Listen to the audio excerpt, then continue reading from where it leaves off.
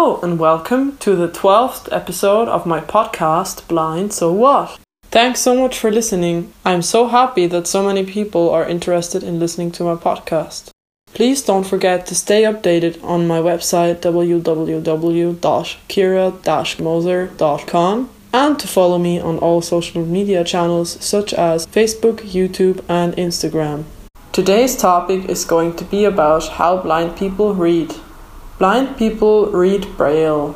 Braille is the most common writing system for blind people. It's named after its creator, Louis Braille. He lost his sight as a result of a childhood accident. In the year 1929, at the age of 21, Louis Braille published his system, including music notation, letters, and numbers. In this writing system, the characters have rectangular blocks called cells, and those cells have little bumps. You call them raised dots. The number and arrangement of these dots distinguish one character from another. A full Braille cell includes 6 dots.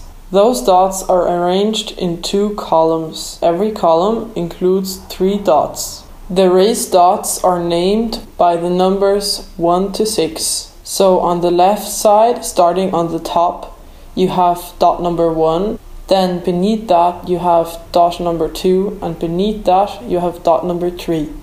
On the right side in the right column, on the top you have dot number 4. Beneath that one you have dot number 5. And beneath dot 5 on the right side, on the bottom, you have dot number 6. There are 64 combinations of the raised dots in the cells, including no dots for a word space. A cell can be used to write a letter, a digit, punctuation mark, or even a word. I can tell you a few examples for letters. So an A, for example, would be just dot 1. That would be the dot on the left side on the top of the cell.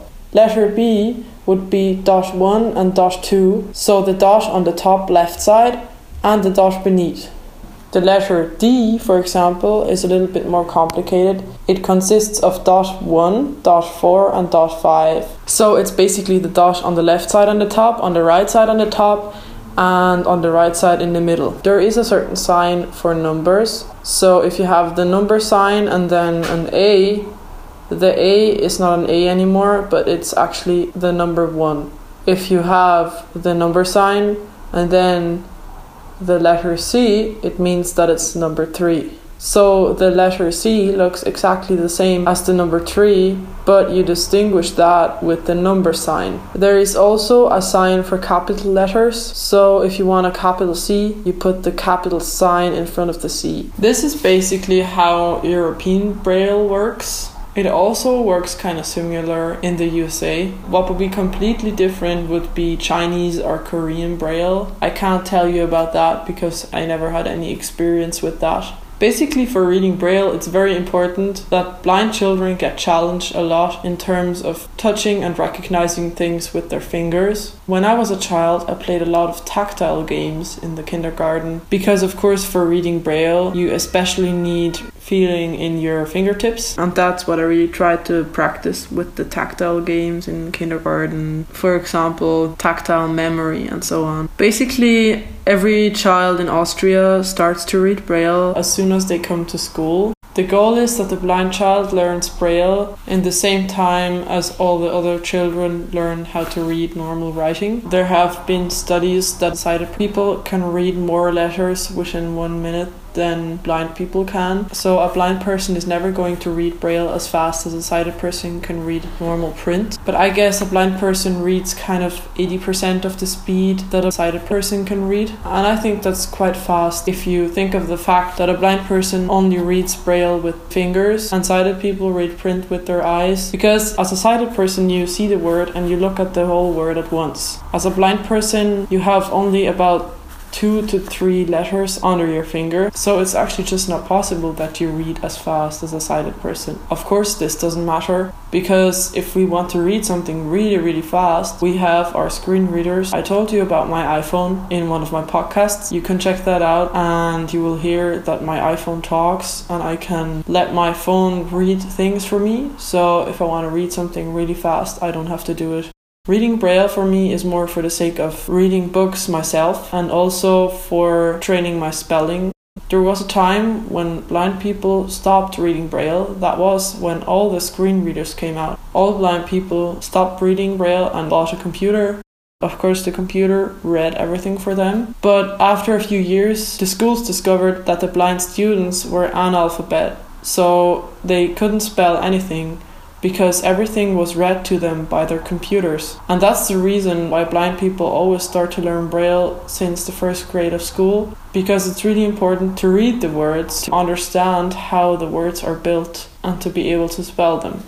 The first way a blind child learns how to write Braille is with the Perkins Brailler.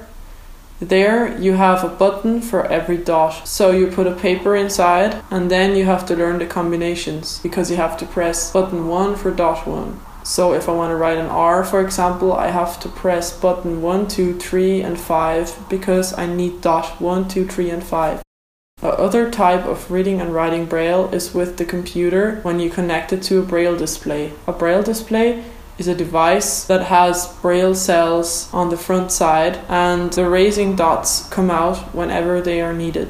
So basically the display can switch the dots and can decide how many dots shine up in one cell. It's kind of hard to explain, but if you put Braille display into Google, you can definitely have a look at a picture of one. Braille displays are very expensive because they are built so complicated. Computer Braille is actually another type because you have 2 additional dots on the bottom of the cell. So basically you have 8 dots, 4 on the left hand side and 4 on the right hand side.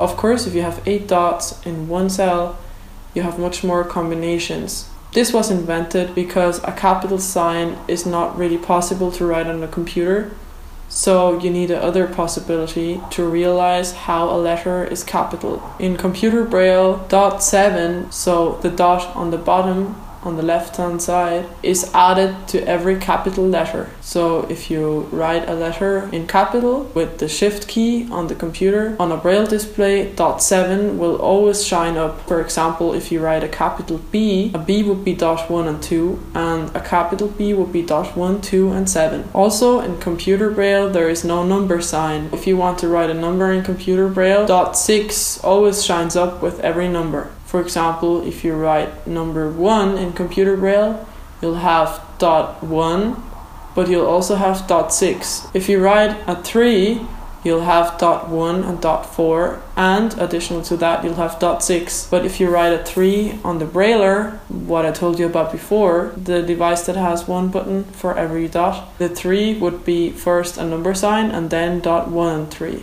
I know that sounds very complicated, but actually it looks very easy.